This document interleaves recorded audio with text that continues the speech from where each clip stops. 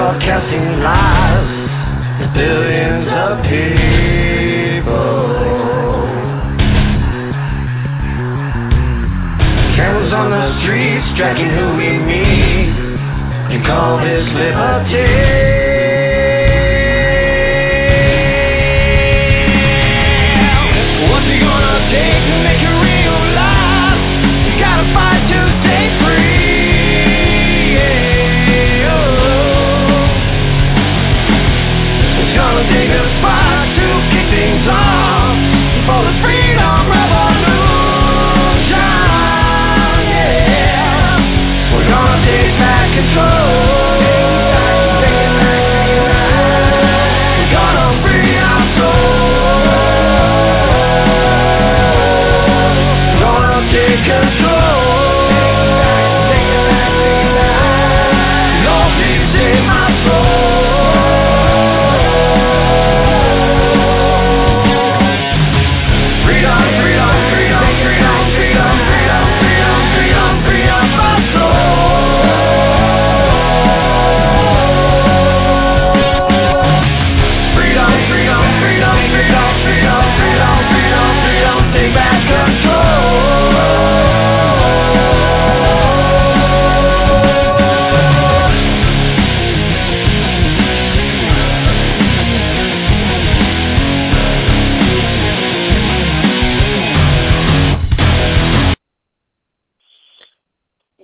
ladies and gentlemen. Welcome to the Rifleman Radio Show.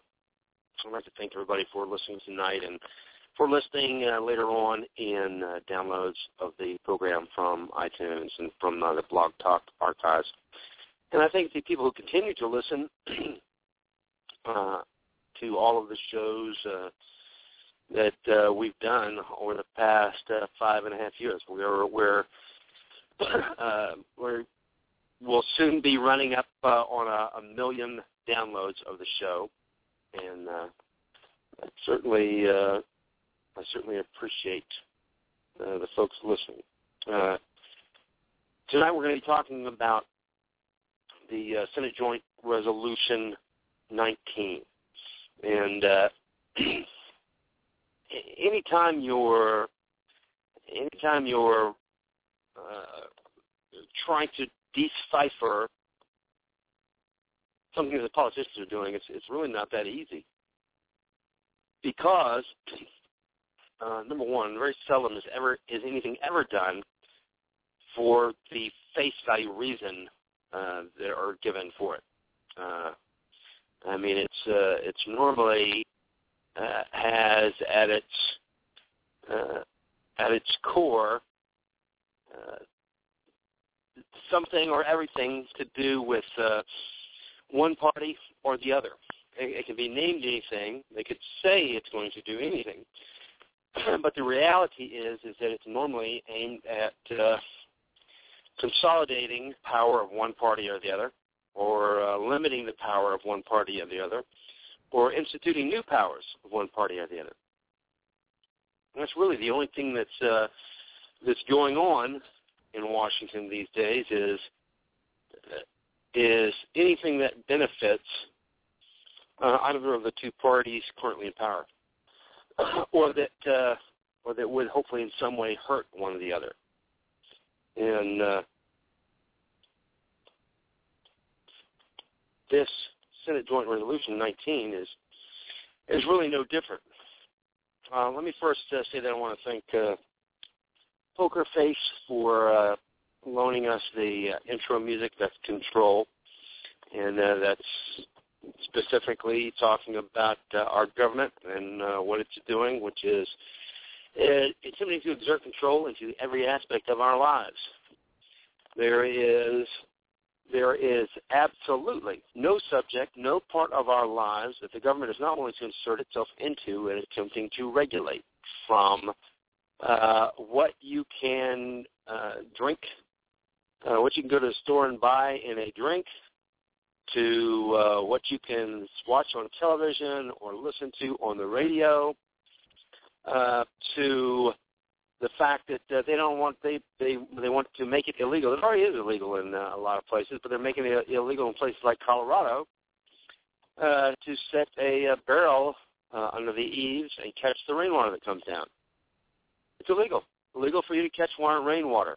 I'm assuming that if you had a hole in your house, in your roof, and you put buckets under it to catch the water that might otherwise ruin your home, that would be considered illegal too, unless you were taking it outside and throwing it onto the ground so that it could then run and make its course down, so that the state government or the municipalities could eventually trap it in their reservoirs and then sell it for profit. There is no aspect of our lives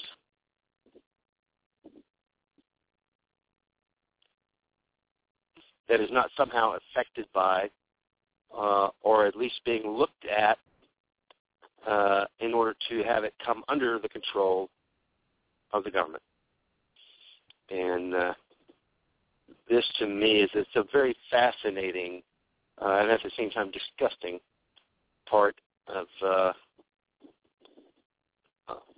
our lives, and that is the relinquishing of control. Because in many cases, a lot of Americans are very much for this. They're very much for turning over control of their lives, or relinquishing control of their lives, of their responsibility to make decisions, to take care of themselves, etc. They want to be taken care of by the government. They want to be taken care of by the nanny state.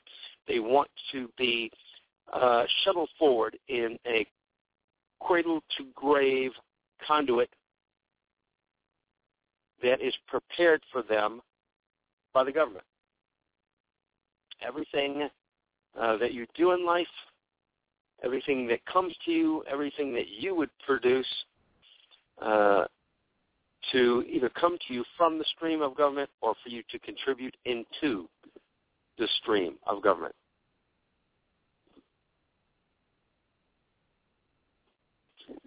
And I really don't know how we're going to escape this. And there's some things that we can do. In a minute, we'll start talking some about the Senate Joint Resolution 19. Now, some of you folks are probably getting emails on this because it's getting closer. It's moving closer to coming up to a vote. The resolution actually came about back in May, and there has been discussion of it since then. There have been companion bills that have been working their way through the quagmire, but this is the second free speech assault on our rights in the last couple of decades. The first one was back in 2004 when we had the McCain-Feingold Act.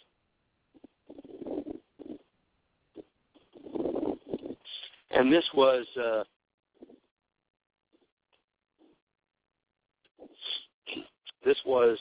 attempt to curb or some way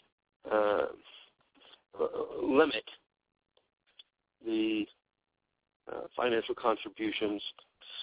But there was also in the we've got it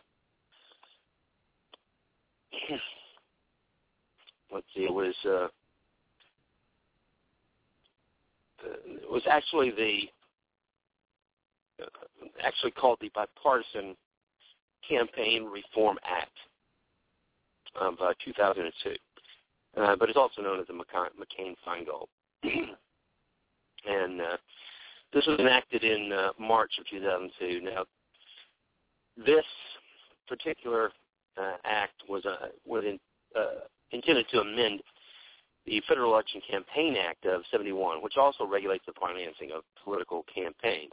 And the chief sponsors were Russ Feingold, who's a Democrat from Wisconsin, and John McCain, Republican of Arizona. And the Bipartisan Campaign Reform Act, and like I said, everyone called it McCain-Feingold now, but the Bipartisan Campaign Reform Act was actually intended to address two issues. First off was the massive amounts of soft money in campaign financing. This is the money that was coming in without tracks and wasn't being through by the political parties, stuff like that. And it was prohibiting the political parties from raising or spending any of the funds that they had accumulated that were not subject to federal limits. And this is even for the state or local races or issues. And the proliferation of the issue advocacy ads. And we did this by defining as electioneering communications all of the broadcast ads that would name a federal candidate within 30 days of a primary or 60 days of a general election. And then this prohibited any kind of ads or any kind of campaign ads that were paid for by corporations. And that includes the nonprofits organizations, or they were paid for by an unincorporated entity using any type of a corporate or union general treasury funds. And the decision that was made by the Supreme Court, the Citizens United versus Federal Election Commission, overturned this provision, but not the ban on foreign corporations or foreign nationals in decisions regarding political spending. Now, although the legislation is commonly known as the McCain-Feingold Act, the Senate version is not actually the bill that became law. Rather, the companion legislation, that's HR19, which was introduced by Representative Chris Shays, who's a Republican in Connecticut, is the version that actually became laws. And that's that was called the Shays Meehan, and it was originally introduced as HR380. So the McCain-Feingold Act was attempting to limit speech, limit free speech. In a way, I can see some of the things that they were wanting to do, because if somebody says something right at the last minute, before you can come back with any defense against it, it may indeed have some type of effect on the election. However, the First Amendment was written specifically to protect political speech.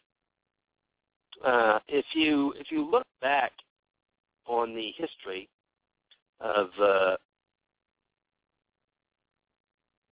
the colonies, well before the American Revolutionary War, you could be arrested, beaten, imprisoned, even executed for saying bad things of government, even if they were completely true. The government had that power. And that, of course, is why we have that in our Constitution now. You can draw direct lines back directly to the events occurring before and during the birth of our nation for the things that we have in the Bill of Rights. So you have the Freedom of Speech Amendment. We have the amendment to protect American citizens against unreasonable search and seizure. And you even hear about that being discussed if you read about the events of April 19th. You will what was I saying? You will read about the British troops coming to the house of the colonists and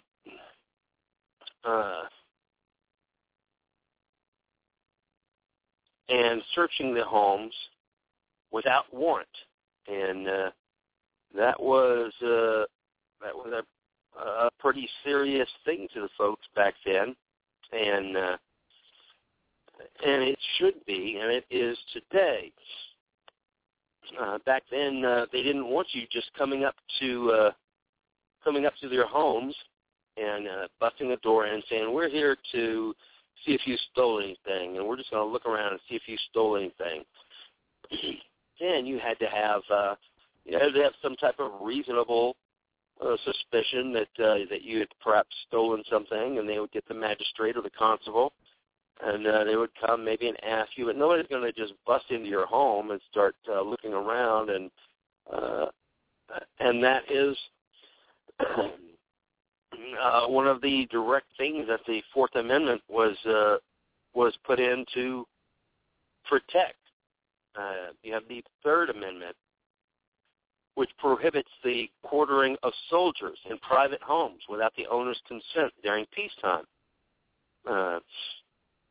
This was another thing that was happening during the years leading up to the American Revolutionary War. You had the British soldiers being quartered in folks' homes. They would just tell a certain number of folks, well, you two guys are going to take these 3 soldiers, this home over here is going to take these 3 or 4 soldiers, so on and so forth, until they had quartered all of their soldiers with private families. And those families would need to shelter them, and I think in a lot of cases they were required to feed them. And once the war was over and they got around to writing the documents which would then guide our nation, that was one of the things that they wanted to make sure that wasn't going to happen. You had in the years leading up to the American Revolutionary War, during the Intolerable Act, you had the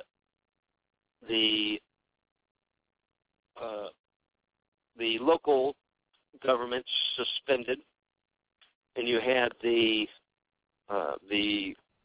British government had suspended your ability to receive a trial in the colonies.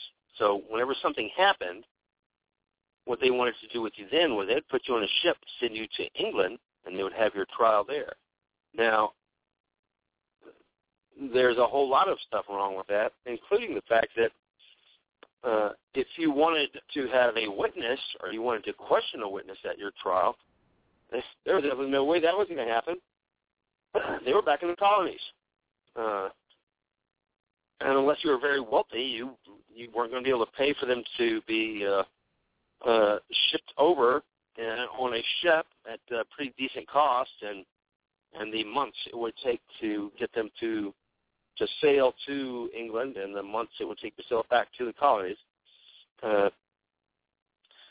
So you have the Sixth Amendment, which protects the right to a fair and speedy public trial by jury, not a private trial by a military commander, but a public trial by jury, including the right to confront the accuser and to obtain witnesses and to retain a counsel.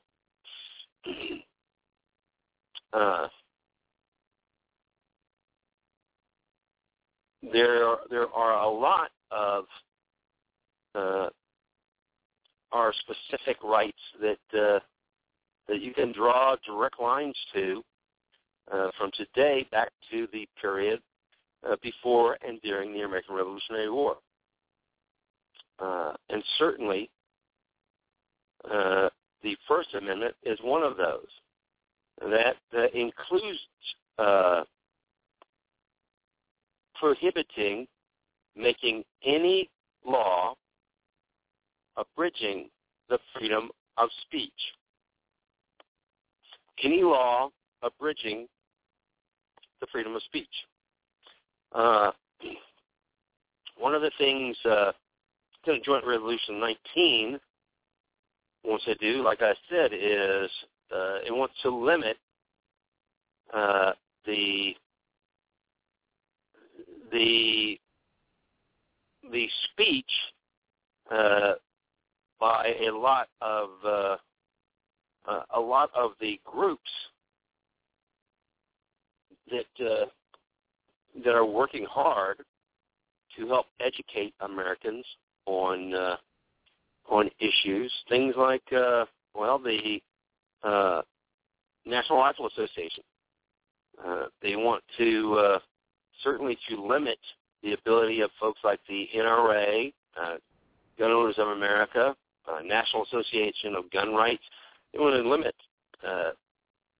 what these organizations can do or say, but it also leaves the door open for further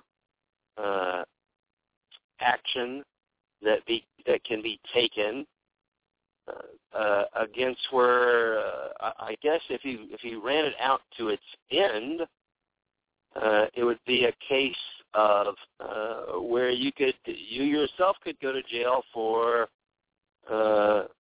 writing a letter to your mom and dad explaining what you thought about some law or some candidate.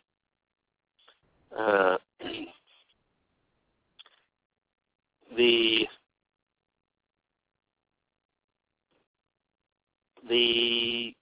Constitution and the Bill of Rights is in pretty decent shape the way it is now.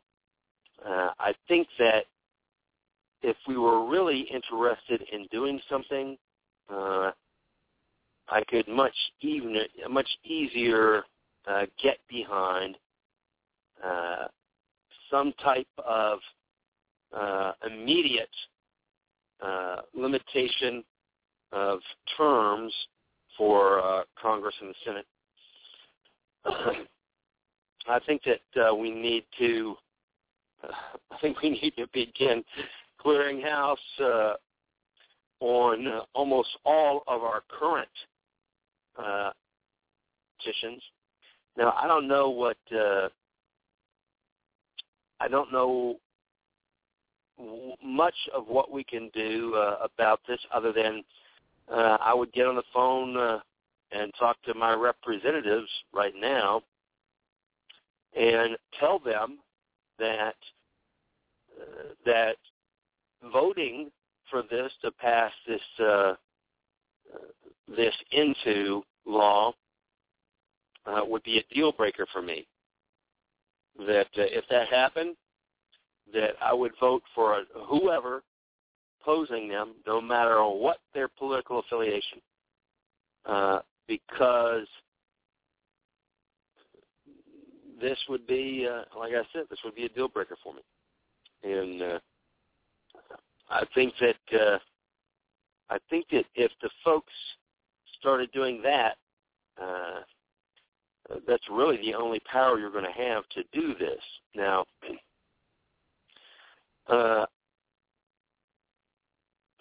the proponents back in 2002 had really felt that the McCain-Feingold Act would restore trust in the political system, and some even suggested that the parties, the political parties themselves, would begin to thrive because they would be forced to rely on small donations rather than the large corporate donations, funds from it. However,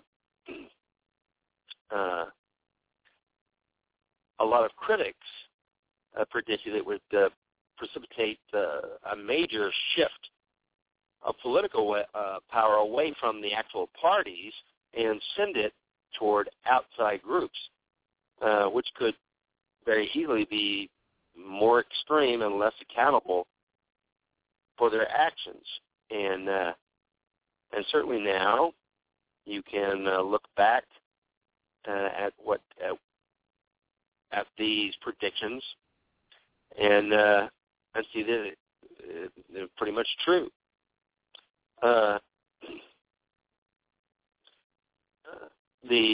Back in 2004, you had outside groups such as the ACT, Americans Coming Together, and the Swift Boat Veterans for Truth. They're both playing major roles in this.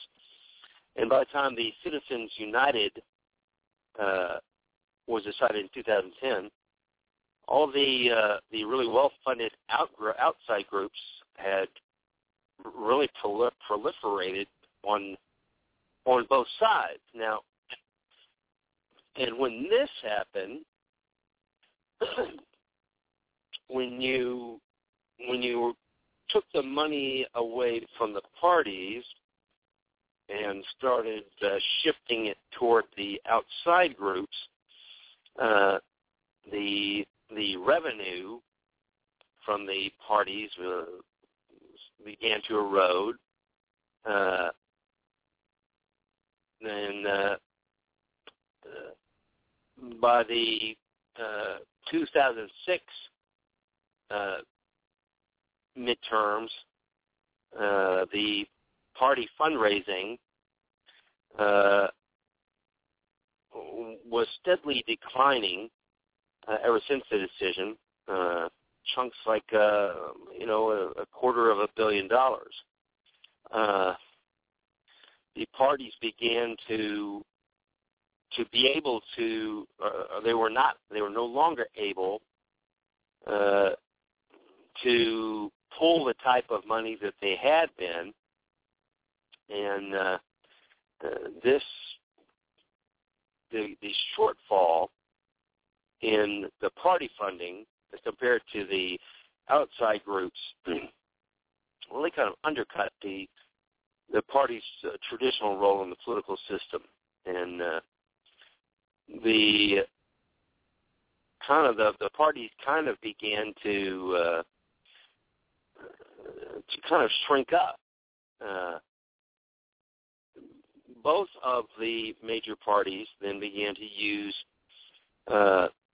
their soft money to support a really extensive grassroots network throughout their state party committees. And then as those funds dried up, the state parties began shriveling up. And that has left the state parties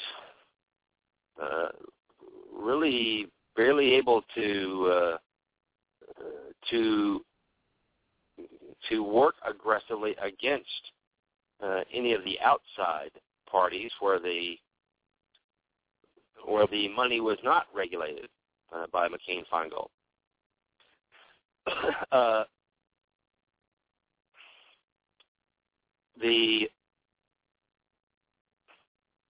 The system, and like I said, this is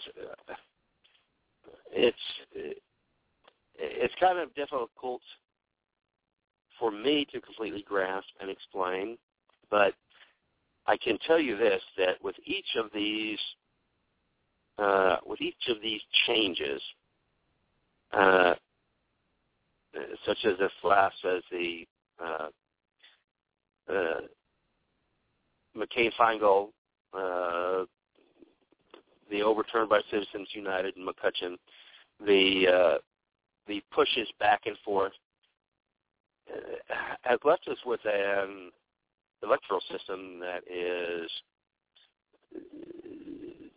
just completely awash in unaccountable soft money, as well as polarizing campaigns. Because if you take the money away from the folks in the middle who are trying to be fairly mild-mannered folks and send it to the folks on the radical left and right, then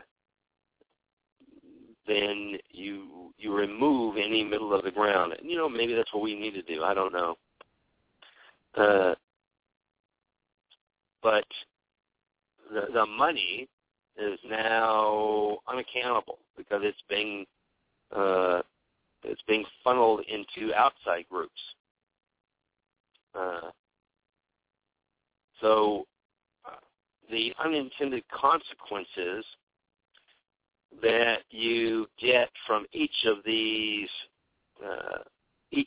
new operations are pretty intense. And who's to say, every time there is some new campaign finance or reform that is suggested,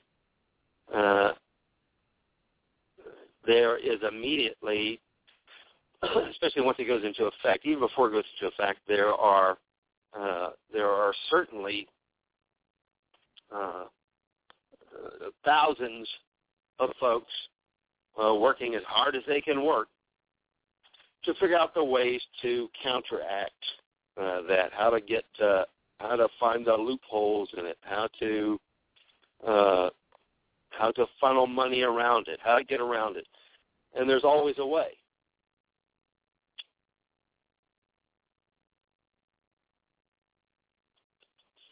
And, of course, many times the loopholes are certainly already well known beforehand and planned into it, so that you think that somebody is saying, look, here, I want to do the right thing. I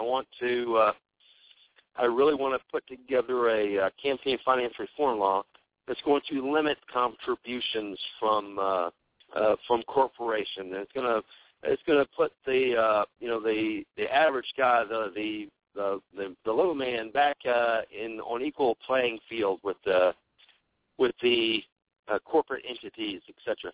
You can always bet that that's not the case. You can always bet that it's almost always the exact opposite. They've already figured out some way to rechannel money to get the to funnel it into the goals that they want to achieve. I'm sure this sounds really cynical, but good grief, there are enough examples of this that I think that the majority of America is becoming, well, in regards to our representatives. It seems to me that there is no longer that our government certainly no longer have any real intentions of representing us. They are simply led and paid by the corporate entities who wish to see their needs attended to. And believe me, I'm not saying this because I want to implement some type of anti-capitalism. I don't. I'm just saying that I wish that there was some way to get in representatives, senators, and congressmen that actually cared about the job that they were doing.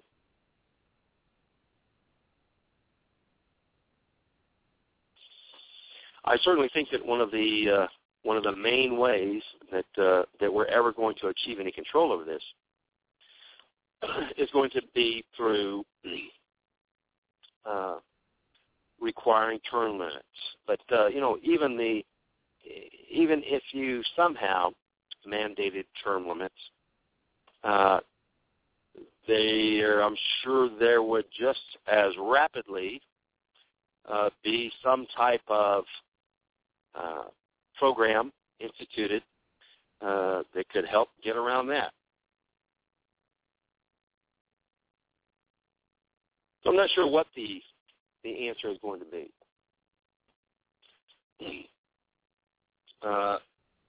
And listen, if you have any, if anyone has any questions or comments, you're always welcome to call in. The call-in number is 347-308-8790. 347-308-8790.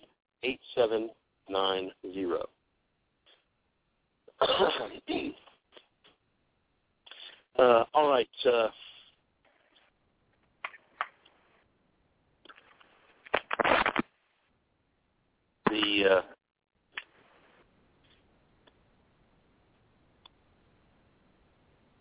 Sam, do you have something you wanted to I was going to let you before I butted in here.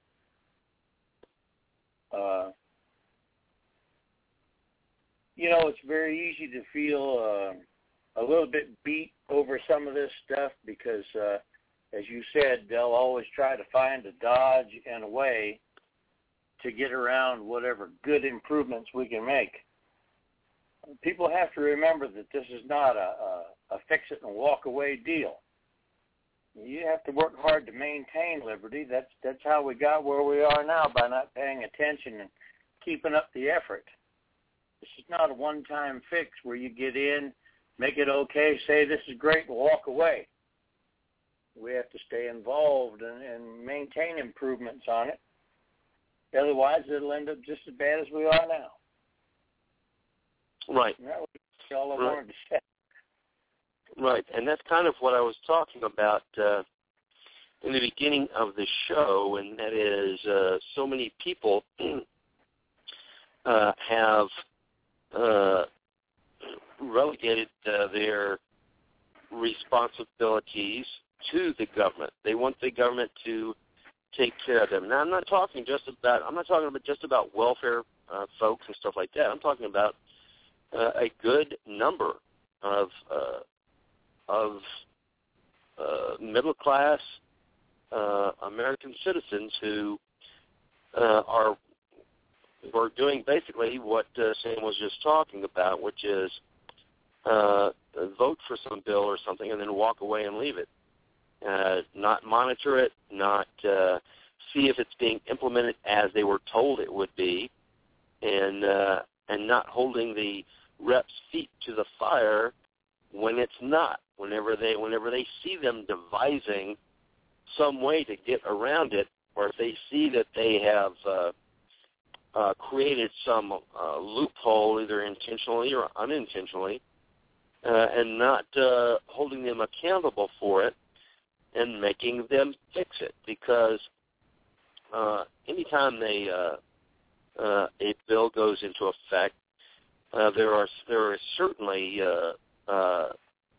time limits put into it where it can be altered and amended, and it can always be things can always be done to tweak it, to fine tune it, and that's what we have to do, because too long people have not been paying attention to what's going on in the government, and believe me, it is rough, because we're talking about thousands of laws, thousands of bills, and everything you can imagine. Like I said, the government has worked overtime to insert themselves into every aspect of our lives, and many times the individual laws, while they may indeed be good, or they may indeed achieve the desired effect,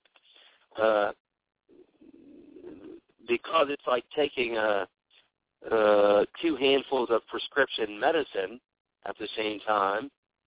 A lot of people don't understand the unintended consequences of certain laws. And those are the things that we have to pay attention to, that we have to keep our eyes open. We have to, once a bill or law has been put into effect, then we have to monitor it. And I'm not saying that everybody has to monitor every single law. I'm just saying that if more people got into, if they understood their responsibility, let me put it that way, if they understood their responsibility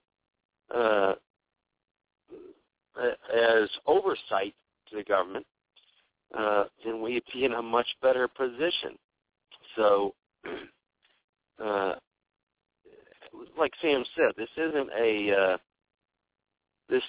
a fire and forget type situation, with our Constitution, with the way our government is run. This is something that we have to stay involved in. All right.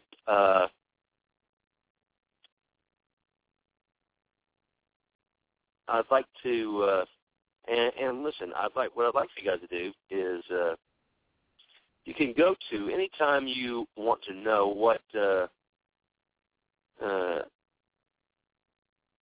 certain law says, or what a proposed bill or legislation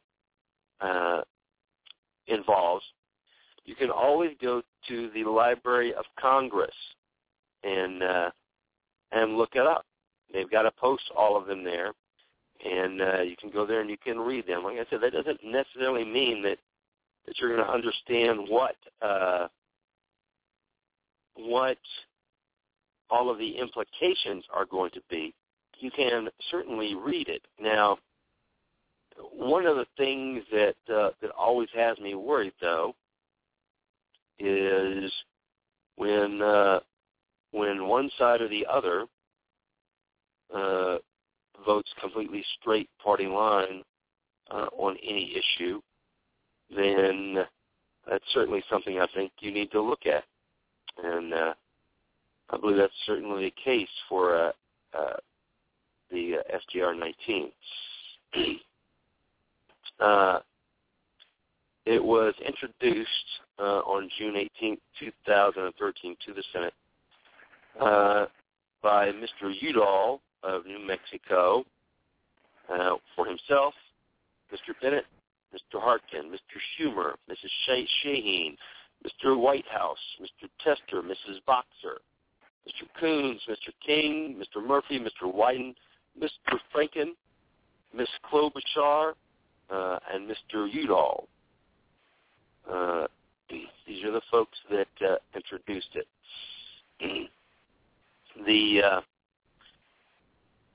The article states, Section 1, to advance the fundamental principle of political equity for all and to protect the integrity of the legislative and electoral processes. Congress shall have the power to regulate the raising and spending of money and in-kind equivalents with respect to federal elections, including through setting limits on, number one, the amount of contribution to candidates for nomination for election to or for election to federal office, and two, the amount of funds that may be spent by, in support of, or in opposition to such candidates. Section 2 says to advance the fundamental principle of political equity for all and to protect the integrity of the legislative and electoral processes. Each state shall have power to regulate the raising and spending of money and in-kind equivalents with respect to state elections, including through setting limits on, 1, the amount of contribution to candidates for nomination for election to or for election to state office, and 2, the amount of funds that may be spent by, in support of, or in opposition to such candidate. Section 3, nothing in this article shall be construed to grant Congress the power to abridge the freedom of the press.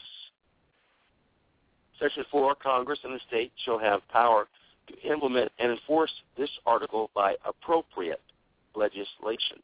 So the press has got themselves carved out a little free elbow room here, and that's kind of to be expected because the mainstream media has really pretty much all folded over to the left.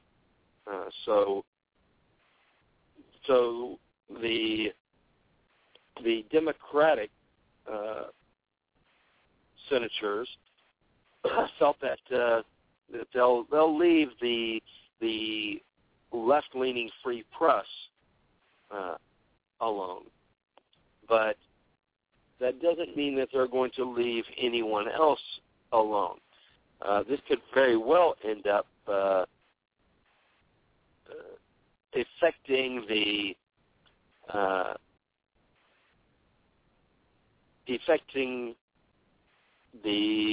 all of the folks that are running blogs, all of the folks that are in some of these smaller organizations, or even the larger organizations, keeping them from educating their members on certain events. So this isn't. This is much deeper than what it says on the text of the document. If they actually put in there intended to restrict any conservative free speech, then it would be much harder to pass, right? So they didn't put that in. So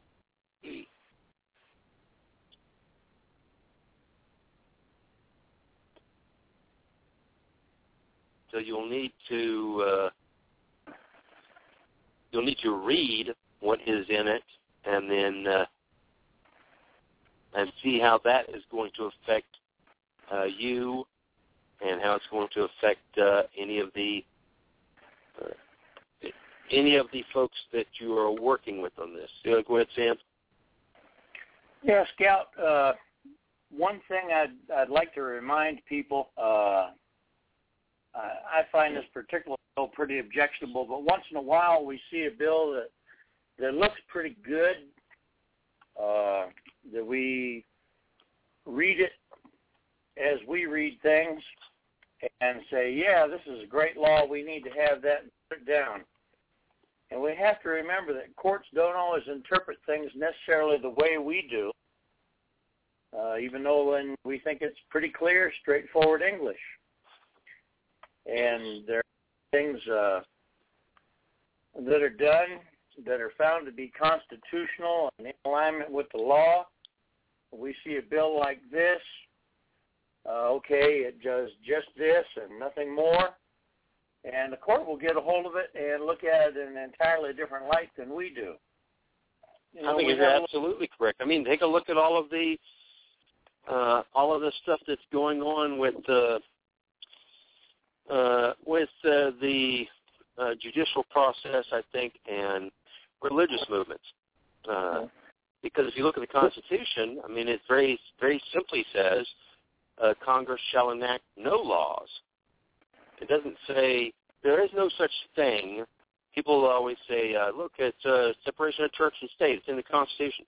There's nothing in the Constitution that says there'll be a separation of church and state. The amendment simply says Congress shall enact no laws. And this was pretty much intended because the states at the time wanted to keep the power to make or strike down laws concerning religion on their own.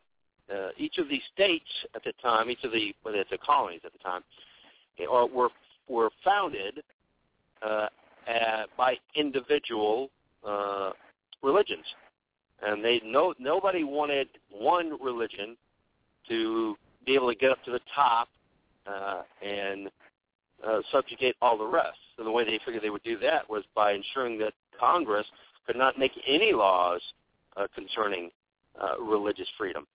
The states always meant to withhold that ability for themselves so that they could make laws concerning it. Now, personally, I don't feel that I think that the God that I worship doesn't need men to help him in any way. The God I worship doesn't.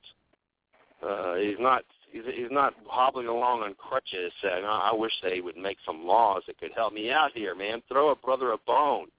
The God I worship is totally capable of taking care of himself. But our government was never meant to get involved in it, our national government.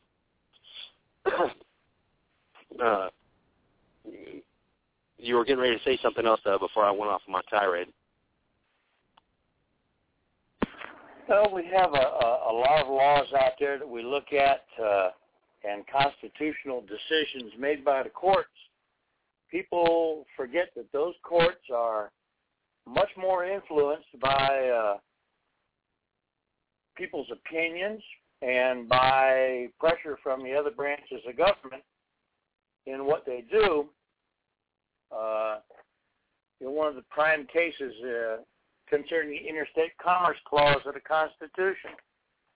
It says that the government will have the right to regulate interstate commerce. And the prime case that the federal government uses to justify their regulatory behavior and a lot of their laws for everything is a case called Wickard versus Filburn and had to deal with a guy growing wheat on his own property.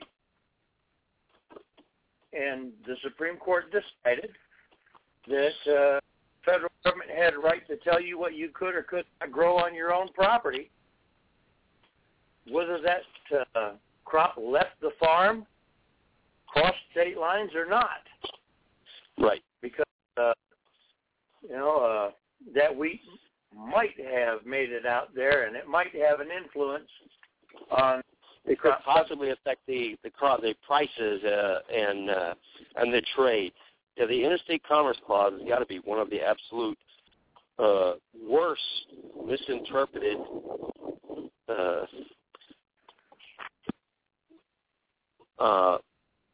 laws that we have. No person in his right mind could ever get the idea from reading our Constitution that a man could be prosecuted under the Interstate Commerce Clause for growing and never left his own property. Right. But that's the foundation that the federal government uses for sticking their nose in literally every economic activity we have. And people need to be well aware of that. There are many other just as egregious. I don't remember them right offhand, but anyone that wants to study it all can find them. And they need to remember that just because a law looks good or looks bad, you can't assume that a court is going to interpret it this way or that. And that's why it's so important how we keep our noses in the judicial nomination process and stay on those senators about those things. We allowed the Senate to kill the filibuster by internal rule when it was one of the prime mechanisms that the people depended on to stop poor judicial nomination. Right. And that happened because the people didn't care. They didn't get involved. I guess that there must have been a ball game on that day or something, but nobody cared. Nobody said, "Hey, Senate, no, you can't do that. We don't want that." And the Senate did it, and they did it big time. Yep. You must maintain knowledge. You have to pay attention to what's going on in the Congress or your state legislature or your city council, and you have to stay involved in it from morning till night and get up the next morning and get right back in the game. I'm done with my load. And that's the whole point that I'm trying to make with reading of the Senate Joint Resolution 19.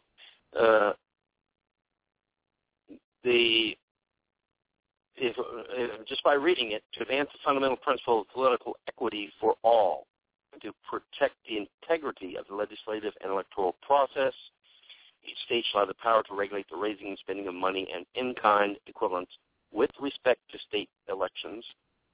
And you read that and you go, well, I don't know, that sounds okay to me. They're trying to make everybody equal. Problem is that the American Center for Law and Justice has done an analysis of this, and in their analysis, they feel that the Senate Joint Resolution 19 represents actually one of the gravest threats to freedom and political speech since the Alien and Sedition Acts of 1798. What could happen is this could give Congress a kind of a carte blanche authority over political speech about candidates for federal office, and at the same time do the same thing for the states, granting states complete authority over any type of speech about candidates for state office, because SJR19 contains really no qualifying language. It's a very wide open document, nor does it suggest that there are any First Amendment protection limits that are going to limit Congress's power under the amendment. As far as being an independent amendment to the Constitution, SJR19 is fundamentally incompatible with our original First Amendment guarantees, and really that renders a possible clash between the two amendments. If you have one amendment granting free speech and another amendment limiting it, this is really, I don't know that there has ever been anything quite like this before. This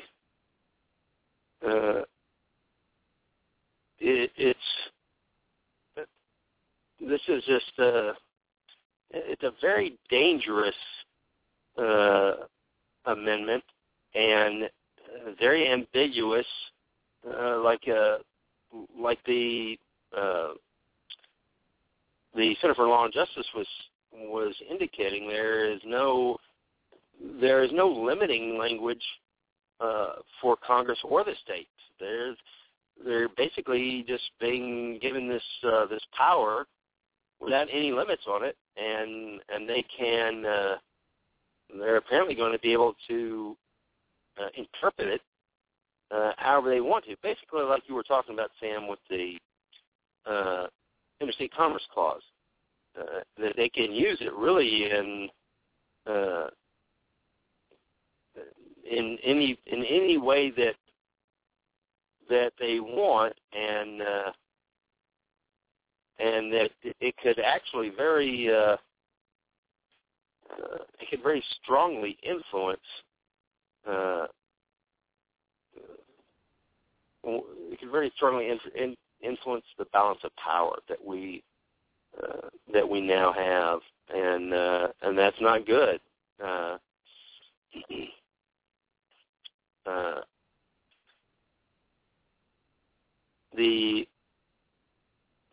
As I said at the beginning, the First Amendment has always been about political speech. That's what it was. That's what it was always intended to protect. Flag burning, bending crosses in urine, getting 10,000 of your buddies out in the streets to chant "Death to America." Those are all very, very happy side byproducts of it. But that's not what it was intended to do. The First Amendment has its fullest and most urgent application to speech uttered during a campaign for political office. Therefore, political speech must prevail against laws that would suppress it, whether by design or inadvertence. This is from the Citizens United versus the Federal Electoral Commission. This would allow SJR19 to cripple political speech by allowing Congress really an unfettered power to limit the amount of money spent to speak out on political issues and engage in any type of advocacy. And political advocacy is pretty much has no power if it's not publicized, and it can't be publicized without money. So if they're one of the main goals is to attempt to limit money, then they're limiting what you could say, because there's no way to get out any type of mass communications without spending the money to do it. The amendment would undo Supreme Court cases who recognize that the imposition of financial constraints on political speech actually hampers political advocacy and impairs the essential mechanism of democracy. The amount of money a person or a group can spend on a political communication during a campaign, obviously it necessarily reduces the quantity of expression by restricting the number of issues discussed, by restricting the depth of the way that they explore it, and ultimately by restricting the size or the number of people that the message goes out to, which is certainly because every method, every means of communicating in today's mass society requires spending money to do it. Even no matter whether if you're buying printing ink, paper, if you're paying people to mail them out or whatever, it all takes money. And if you can, if the government can limit your money, then they can limit what you can say, or they can certainly limit how many people you can say it to. So this is, at the very least, I think, an end run around it.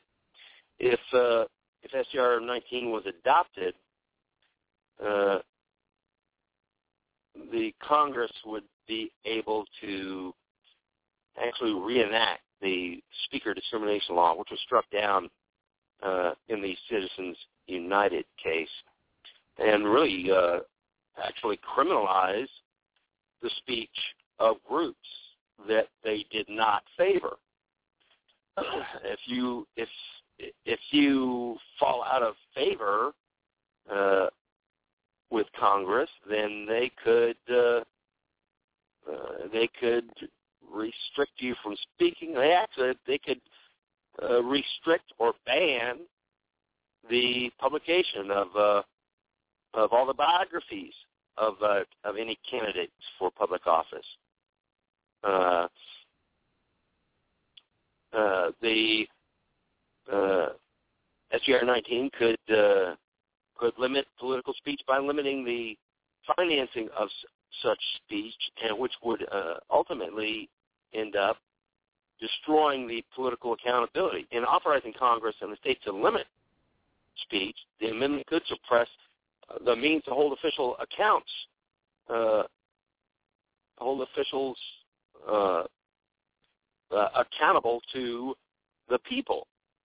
That means that they could tilt the playing field against challengers and in favor of incumbents by limiting the amount of money that the challengers could raise, so that the people who are in office could more easily keep themselves in office by limiting the amount of money that anybody who wants to challenge them could raise, which I think is probably one of the ultimate goals of this, of SJR19.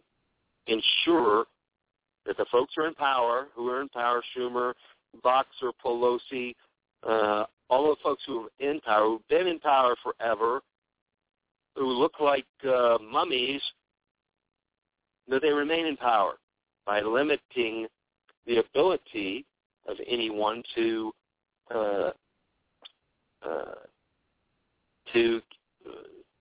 spend any money on their own campaigns. So, once again, I think this is a very bad idea. And now, if you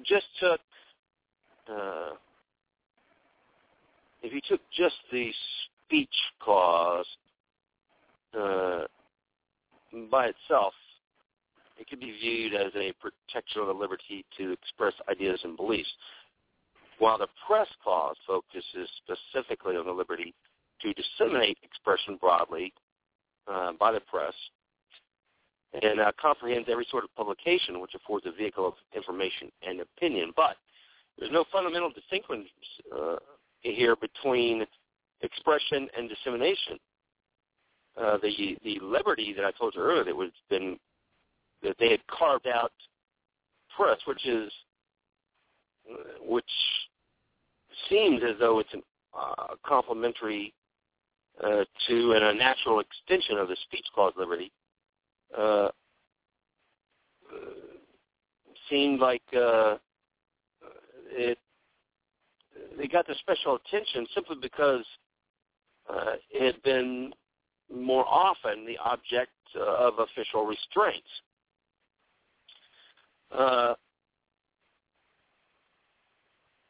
The liberty of the press, and I'm sure that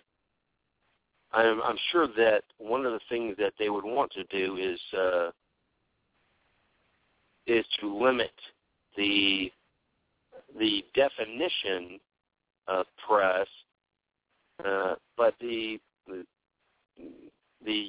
press is really not confined to newspapers, magazines, stuff like that.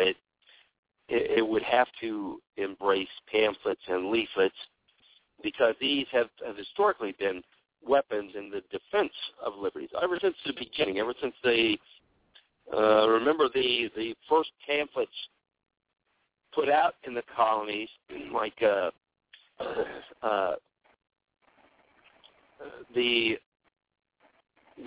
press in its historic connotation really covers every sort of publication which can afford a vehicle of information and opinion. What we have had recent occasion to say with respect to the vital importance of protecting this essential liberty from every sort of infringement really doesn't need to be repeated, and yet they do.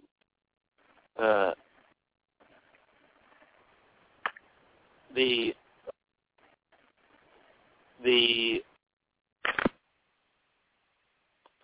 giving Congress the ability to do things like banning movies or theatrical productions. This is certainly, I think, a road that we don't want to go down. You ready to jump in again, Sam? The very first and probably the only court case that anybody ever hears about when they're in the public schools in America dealt with freedom of the press and freedom of speech. The only trial that I ever heard about in the entire time I was in high school was about the trial of John Peter Zenger, who was tried for libel because he printed the truth in his newspaper. And the jury said the truth is a positive defense to libel. But that case was about freedom of the press and freedom of speech. And it's a very prized item. It's in the First Amendment. People will tell you there are limits on your freedom of speech. You can't go into a crowded theater and yell, "Fired, fire." But right. You can. You can do that. Yeah, there you is certainly no can. on that. You must only pay the price if you get somebody killed in the crowd. Right. You have right. that right. There is no law against it. You can go into the theater and scream, "Fire, fire," and I'm sure that as long as everybody ran out safely, there's no law saying that you're going to be arrested for that specifically. Now, they could get you for disturbing the peace or some type of malicious mischief, but you can't be arrested even for yelling "fire." There's, like you said, there are just certain consequences that you would be liable to. We already are seeing restrictions on our freedom of speech. You go to many cities and a lot of universities, and lately in that fiasco out in with Bundy out in Nevada, they are posting what they call free speech zones that are way out of the public eye and where you can't tell anybody anything. And there is no constitutional authority for those free speech zones to be erected or for them to place a limitation on your free speech. But people are already acquiescing to this officialdom. Some government weenie puts a sign up, says you can only exercise your First Amendment right here, it's not valid law. I wonder if what they would do if we put up some big signs that said federal law invalid in this area. This is a federal law free zone. Would that make it legitimate? I don't think it would. It doesn't make it any more legitimate than their signs that they put up, which is free speech zone. And I when I saw the pictures of that, I swear I actually thought that was a bit of sarcasm, humorous. I thought it was done by the protesters. When I actually found out it had been done by the government, I was stunned. I was under the impression that there were no areas within the borders of the United States, from Canada, Mexico, and from the Atlantic to the Pacific, that were not covered by your constitutional rights. But apparently, the government had decided that it can limit them just by putting up some signs. I went to and they can. They certainly can do that because we let them. If every time they did something like that, there were people that tore the signs up, and of course, it's one of those things like charging a machine gun nest. There is no machine gun nest that cannot be overrun, no matter how many how good the shots they are. If you've got enough people that you can send to it, because that's just the way that it works, and that's the way that we would have to become, and that we need to become in order to meet the threats to our freedoms and liberties that they're putting up now. And that is, and I know a lot of people I get people every day telling me that they think that groups like open carry groups, stuff like that, are wrong, that they are pushing it at the wrong time and stuff like that, that they're overdoing it. And my answer to that is that I don't think so, because without them making it understood that we have a right to do this, then people are still under the impression that we shouldn't be allowed to do it. And fortunately, there are more and more people who are willing to go head to head with the government authorities who are trying to limit our freedoms.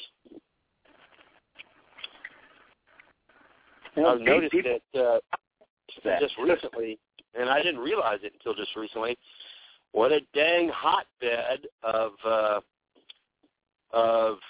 not just of federal, but of state and local problems that there were in New Mexico. I mean, there are a lot of things going on there in New Mexico that I really never would have, I guess I never would have suspected, but the more and more that I researched it, you guys have a lot of dang local governments that are really corrupt. We sure do. I mean, every state does. Every state does. It's just that I guess maybe I didn't think of so much about New Mexico being that way. I've been through there many times, and it just I don't know. I just never really thought about it or saw it that way. But dang, the more I've been reading lately about New Mexico, about some of the police departments there, how they have gotten really, how they've gotten corrupt, how they've been pushing the citizens, especially like in Albuquerque. there's been a lot that's been going on lately in several of the towns there in New Mexico that has really been making the news and has really been changing, I guess, what I thought about New Mexico. A lot of the local governments are really gotten out of control. They have, and the big thing is that culturally, a lot of people don't care. That's a cultural for a lot of the people here in New Mexico. Unless your ox is the one that's being gored, you just don't want to get interested in it. You don't want to get involved. And right. It's hard right. to keep people involved in it. You have to rub their nose in it to get them off of that sofa and get them out, go to those county commission meetings and city commission meetings and call on those low-level local legislators on their idiocy. And it's a hard job. And that's the main thing that my friends and I do is try to keep people stirred up about local government so they'll stay involved in it. And we've got cases of corruption here that just, they're horrifying. And right. We've got a county sheriff up the road a ways here that took offense to a guy driving and chased him down in his personal vehicle. He and his son, and pulled him over and made a traffic stop in his son's Jeep, and pummeled the guy senseless. And finally, the FBI had to come in and arrest that county sheriff.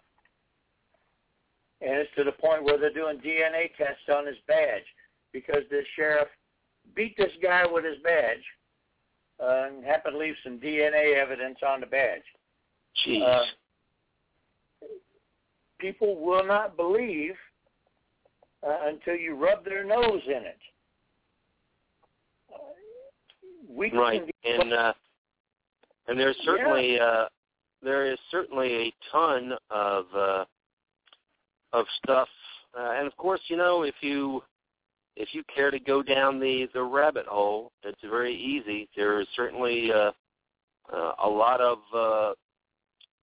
organizations now that are doing their best to expose this. One of the ones that I was reading a lot of stuff in New Mexico about was, I believe it was called Police State, and there are several organizations that's what they're doing, is they're watching the local governments and the state governments and reporting on the corruption, and that's the only way that you're going to keep track of it, is by getting by searching out the news, because mainstream media certainly, unless it's something that benefits them or something they can use to stir up the population on some kind of topic that they want, something like the media's done in Ferguson, then they're not going to report it, They wrote that press exemption into that proposed amendment. Right. And right. People need to remember that although the turkey that put this bill up, Mr. Udall, who is unfortunately my senator, happens to be a Democrat, they also need to remember that there are plenty of Republicans sponsoring this fool bill too. Oh, yeah. And in many well, cases, you look at the initial one, McCain, Feingold. It wasn't just Democrats.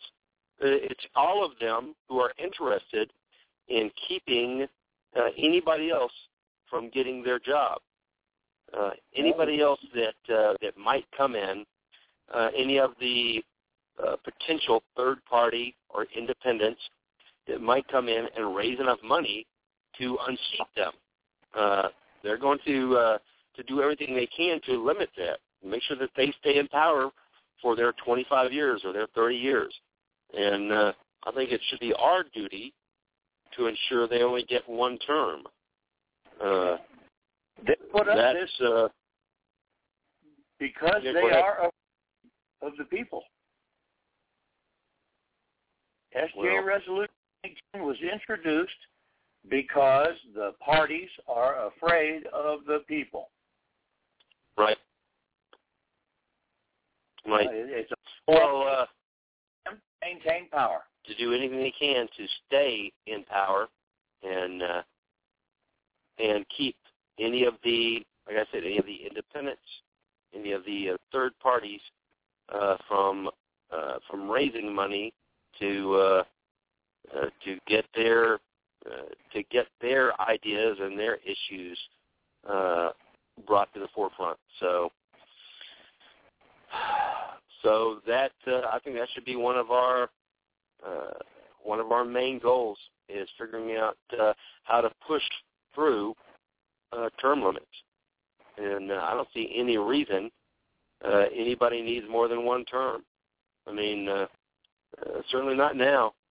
I mean, I'm so sick of all of them that I'd like to see everybody wiped out and put in a completely new group with one-term limits.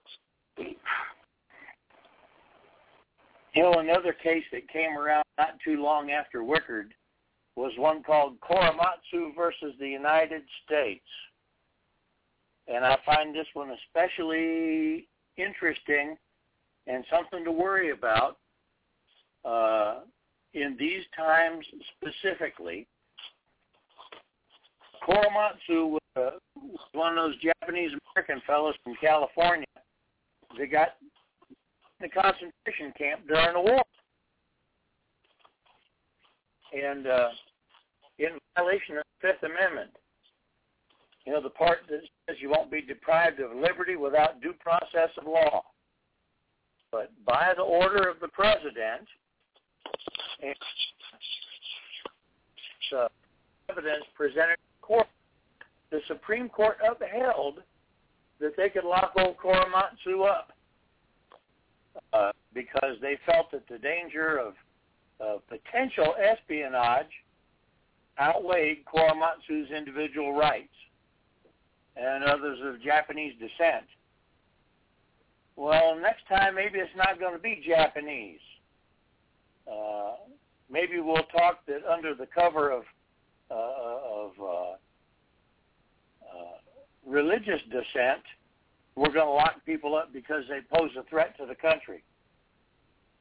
And they might even go up and say, well, we need to lock up all these Muslims. I got some news for folks. If they can go out and lock up all them Muslims for saying what they want to say, we can lock up Methodists and Baptists too. That's right, on the same day. That's right, but that Constitution is for everybody's rights all the time. And people need to remember that and keep a firm eye on what the government is doing. We can lock up a Methodist. And that'll be just for thinking about God. So people need to pay attention to what's going on. They need to stay involved. Okay, I'm off the soapbox. Absolutely.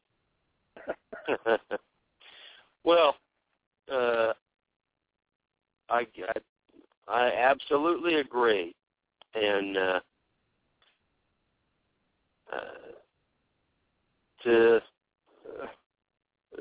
that is, I think that is one of the things that a majority of the folks who are pushing for legislation and stuff like this right now, that they don't understand. I think that especially, you know, when you have one party pushing against another party, is that they think that they will always be in power and they will always have their finger on the kill switch. You can't. The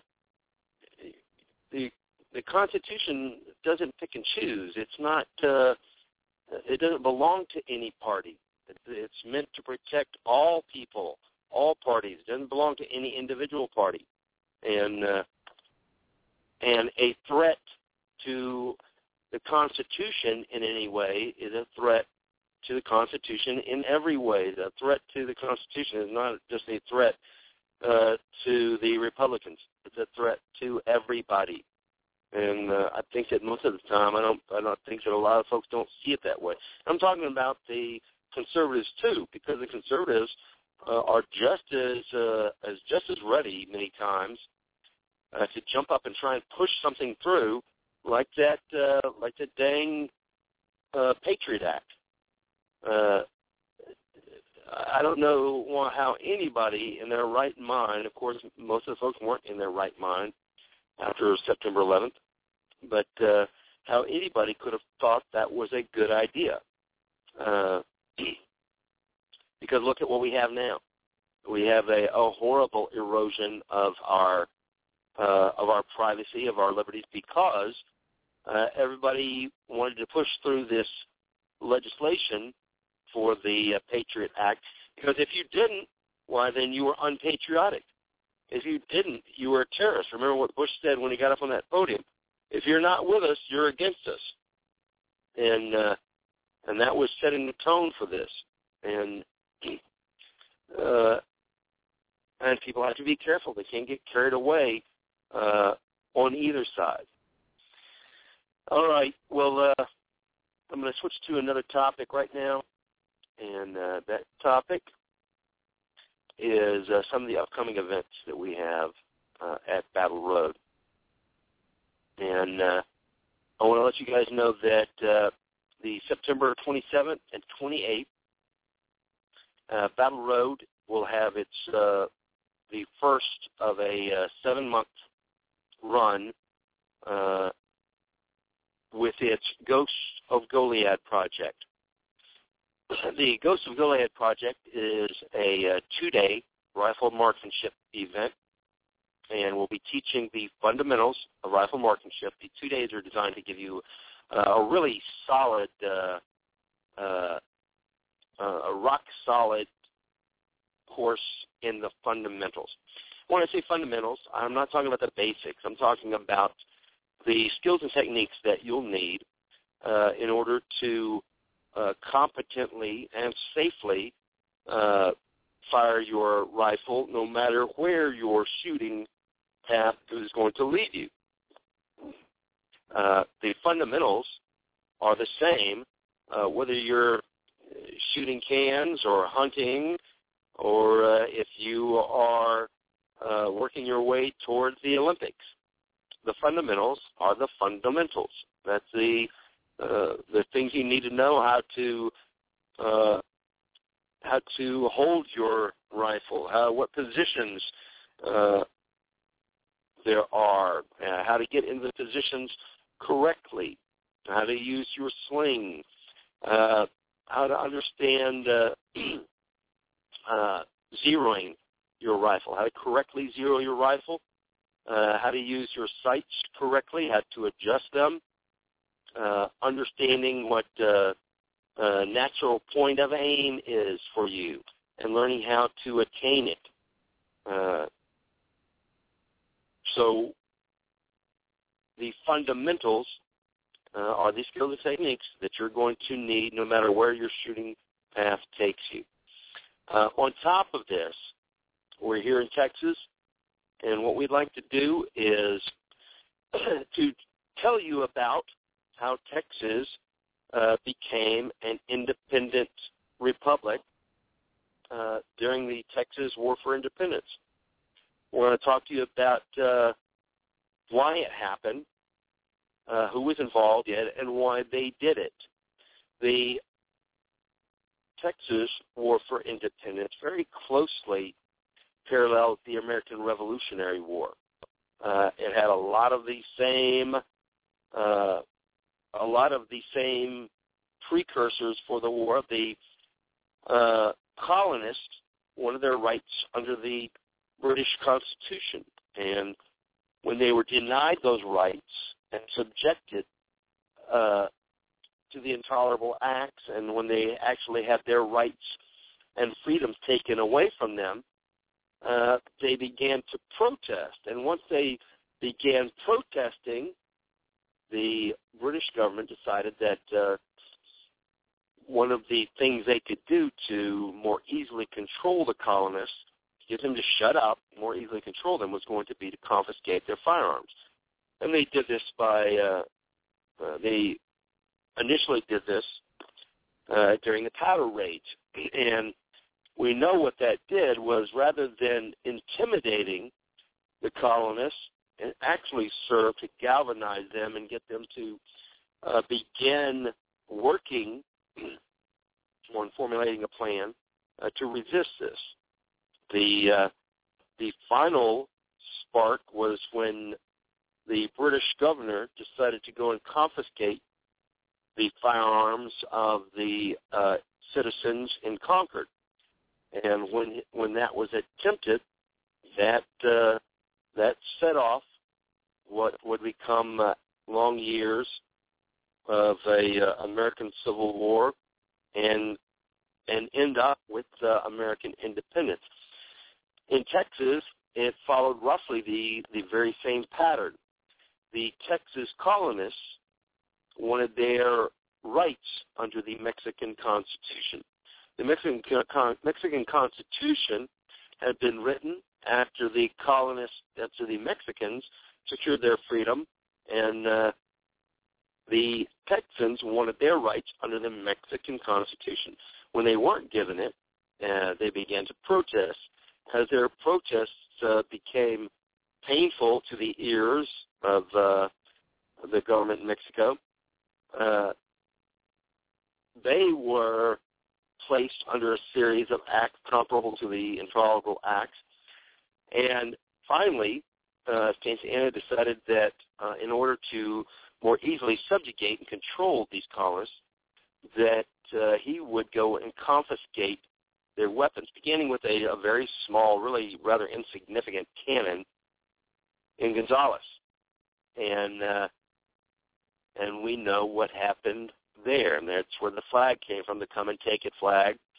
The colonists decided they weren't going to give up their firearms, and they actually made a flag that had a picture of a cannon on it, said, hey, if you want it, come and take it, or rather come and try and take it, is what they meant. They were repulsed in this attempt, and that further galvanized the Texas colonists to make the decision to fight for their freedoms. And, of course, those 7 months from October of 1835 until April of 1836, there were 12 major battles fought over the 7 months.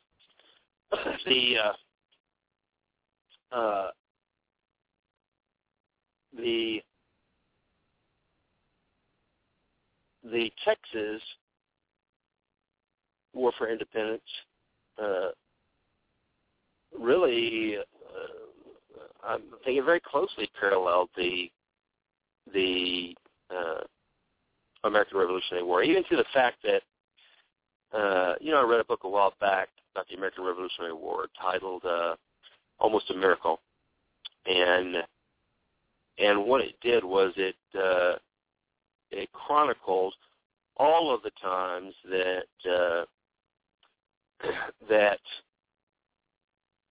the colonists won battles where they really should never have won them, and it was almost a miracle that everything that all of the stuff that went right went right. And the same thing was written about the Texas War for Independence, that it's almost a miracle that they succeeded, that in all of the battles that they won, they should not have won. All of the things that went right for them, really, it was just luck and the grace of God that allowed them to be successful.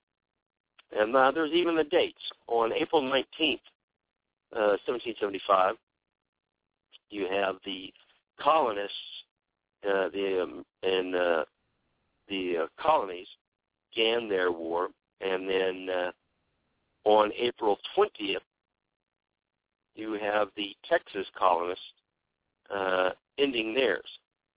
So we will have a 7-month project with culmination on the April 19th and 20th weekend of the Texas War for Independence. Now, listen, at the same time that we're covering the fundamentals of rifle marksmanship and telling the story of the Texas War for Independence, we're also going to introduce top-of-the-hour discussions on self-reliance and prepping. That means that throughout the day, at the top of the hour, we're going to be introducing you to subjects such as water purification and fire starting and land navigation, stuff like that. Now, we're not going to go. We're not going to completely teach a class in any of these right there at the time. So our main goal is going to be teaching you the fundamentals of rifle marksmanship. But we are going to, at the top of the hour on each hour, we are going to take a quick break, and we're going to talk to you about different topics in self-reliance and prepping. Because we want you to think about that during the course of the day while you're getting the rest of this information. We also want you to think about the other things that are important. So we'll talk to you about that you've heard on this program, things like starting fires, like purifying water, like finding your way with a map and compass, or using the sun, using the stars at night, how to perform first aid, wild edible plants, and foraging. So we're going to talk to you about stuff like this during the course of the day as well. And we'd like to get as many people as possible to attend, because this will be the September event will be our initial bang, and we'd like to open the course up with a bang. And so I'm extending my invitation to everyone here. We'll have the course is we've kept it as inexpensive as possible, because our goal is to give back to the community rather than to try and make money on this. So we'll be trying to keep the prices as inexpensive as possible. We'll be charging about $80 for guys, $40 for women, $20 for kids. If you need rifles, let us know ahead of time. We'll try and round up some loaner rifles for you. And you can get more information about this by going to www.battleroadusa.com. That'll take you to our homepage. And on the homepage, if you look across the top of the page, you'll see a list of topics up there. On the far right is the Ghosts of Goliad Project. Click on that, and it will take you to the page, which will give you an explanation of what we're trying to do with the course. I'm going to make some amendments to that page in the next day or two to also include the self-reliance and prepping topics on there. But I certainly would like to invite you all out to that event, and I think that you'll have a great time. Listen, all of the instructors have been teaching fundamentals of rifle marksmanship for quite a while. I myself have been teaching it with a different program for about 9 years, and it was only after the other program became mired in petty infighting and political correctness, that I decided it was that I would actually do a better service to the community by going out on my own and teaching it. Like I said, the only thing that's changed is the name of what we're doing. We're still teaching an absolutely fantastic fundamentals of rifle marksmanship program, and we're doing it just as inexpensively as the last program that I was working with. So you are all invited to attend. The other event that I'd like to invite you to is the Battle Road USA End of the World as We Know It Zombie Destruction Biathlon. And that's just the long title for Zombie Biathlon. This is set up as a running gun project. What it is Battle Road has created a 4.5-mile looping trail, and along that trail there are 8 shooting stations. Some are rifle, some are pistol. And then in between the stations are obstacles. In fact, I was working on some of the obstacles today. Things like you'll have to go across narrow footbridges without railings. There may be rope ladders. There may be a long line of tractor tires that are buried in the ground you have to go through. There may be some underground passages you'll have to crawl through, or low crawl under barbed wire.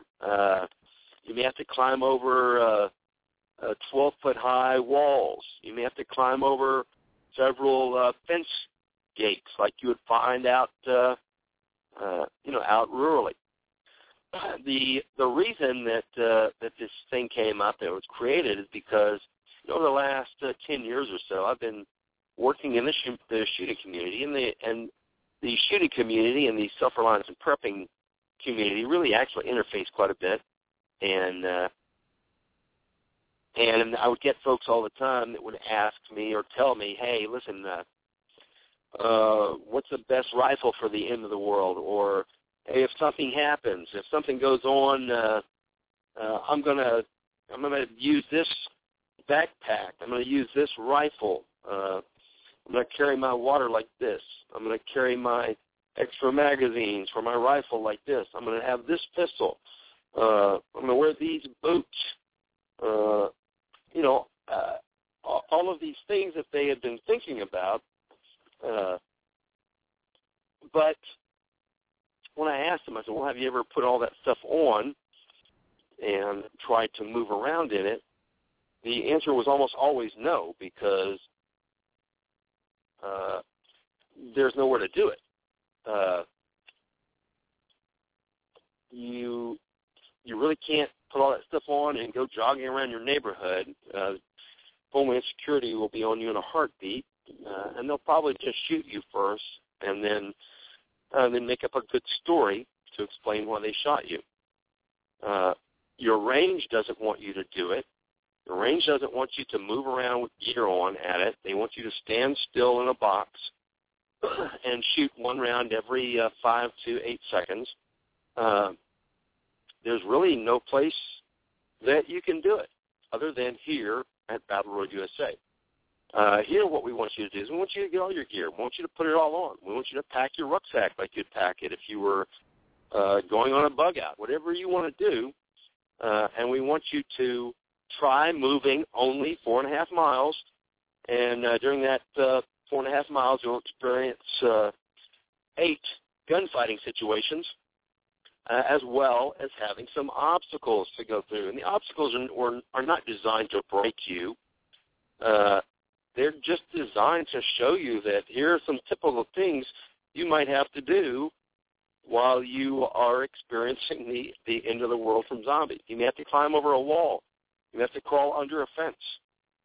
You might have to run across a rope bridge. You may have to do a lot of things. Today I was working on setting up a zip line for the course.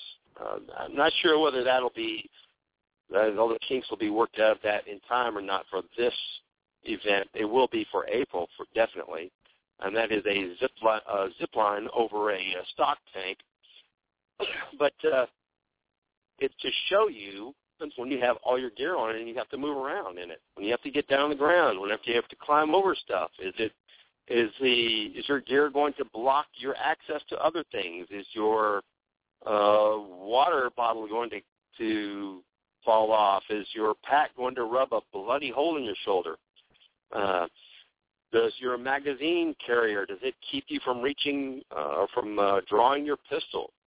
All of these things. And the time that you want to find this stuff out is not at the end of the world when you have zombies breathing down your neck, but in a nice, safe atmosphere with a bunch of your friends around who can kind of laugh at your misfortunes. And this is going to be October 11th. October 11th. That's Saturday. Now, I don't think that we have any more positions open for range officers. You can certainly send me a note through the contact form on the website, and I'll forward it to Mark, who is ramrodding the range officer contingent. Because what we usually allow folks is if you would like to be a range officer, then you'll come on Friday, a day early. You'll run the event with us, with the staff, and then you'll work one of the stations, or somehow you'll end up working with us on Saturday when we have the general public come in, and then we waive your attendance fees, which is $100, and you still get dinner and a shirt, and you get your scores also included for the for the trophies and stuff. If you'd like to do that, you can send me a message through the contact form on the website. And if not, then you're welcome to come on Saturday, October 11th, and run the course as a participant. This is, like I said, this is the only place in the United States where you can do something like this. There may be other things that you can do, Tough Mudders, maybe stuff like that, but we're the only place in the United States that's doing this particular type of thing with obstacles and shooting stations. And that's October 11th of this year, and then we'll run it again in April of 2015. For more information, you can go to battleroadusa.com and click on the Zombie Biathlon, and there's also links there to sign up. Now, one last thing I'll tell you is that we know that we can only do X amount of folks, and that's right at 120 or so folks that we can do on Saturday. That's the limit of what we can do. And I already have over a third of the tickets are already done. They're already gone. So if you want to make sure that you're going to get a slot, you should go to battleroadusa.com right now and grab you a slot for the run and gun.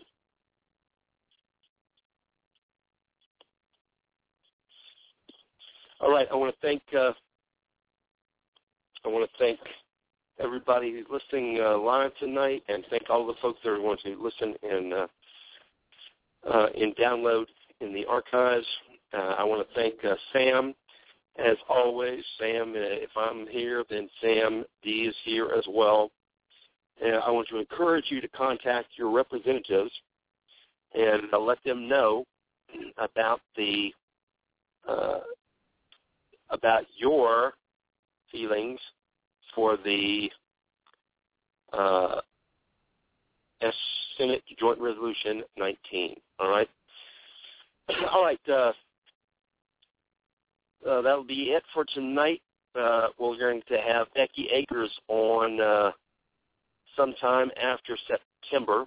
She's a fantastic author and really a great writer and blogger. And then we'll also have several others on in the immediate future. I'd like to encourage you, if you have any topics that you wish to hear about, any guests you'd like to hear, then send me a contact through the battleroadusa.com website, and we'll get those to you. All right? That right? John the Revelator, who's that right? John the Revelator. All right. Thanks, everybody. God bless you, and we'll see you next Thursday, 7 p.m. Central. You know, God walked out in the cool of the day, called Adam by his name. He refused to answer, 'cause he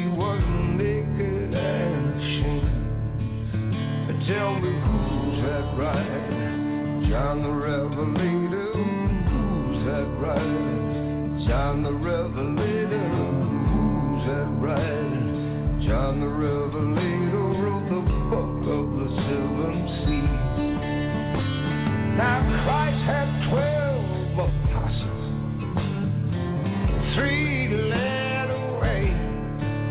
He said, watch over me 1 hour while I go yonder and pray. Tell me who's that right? John the Revelator, who's that right? John the Revelator, tell me who's that right? John the Revelator wrote the book of the seven seas. Right.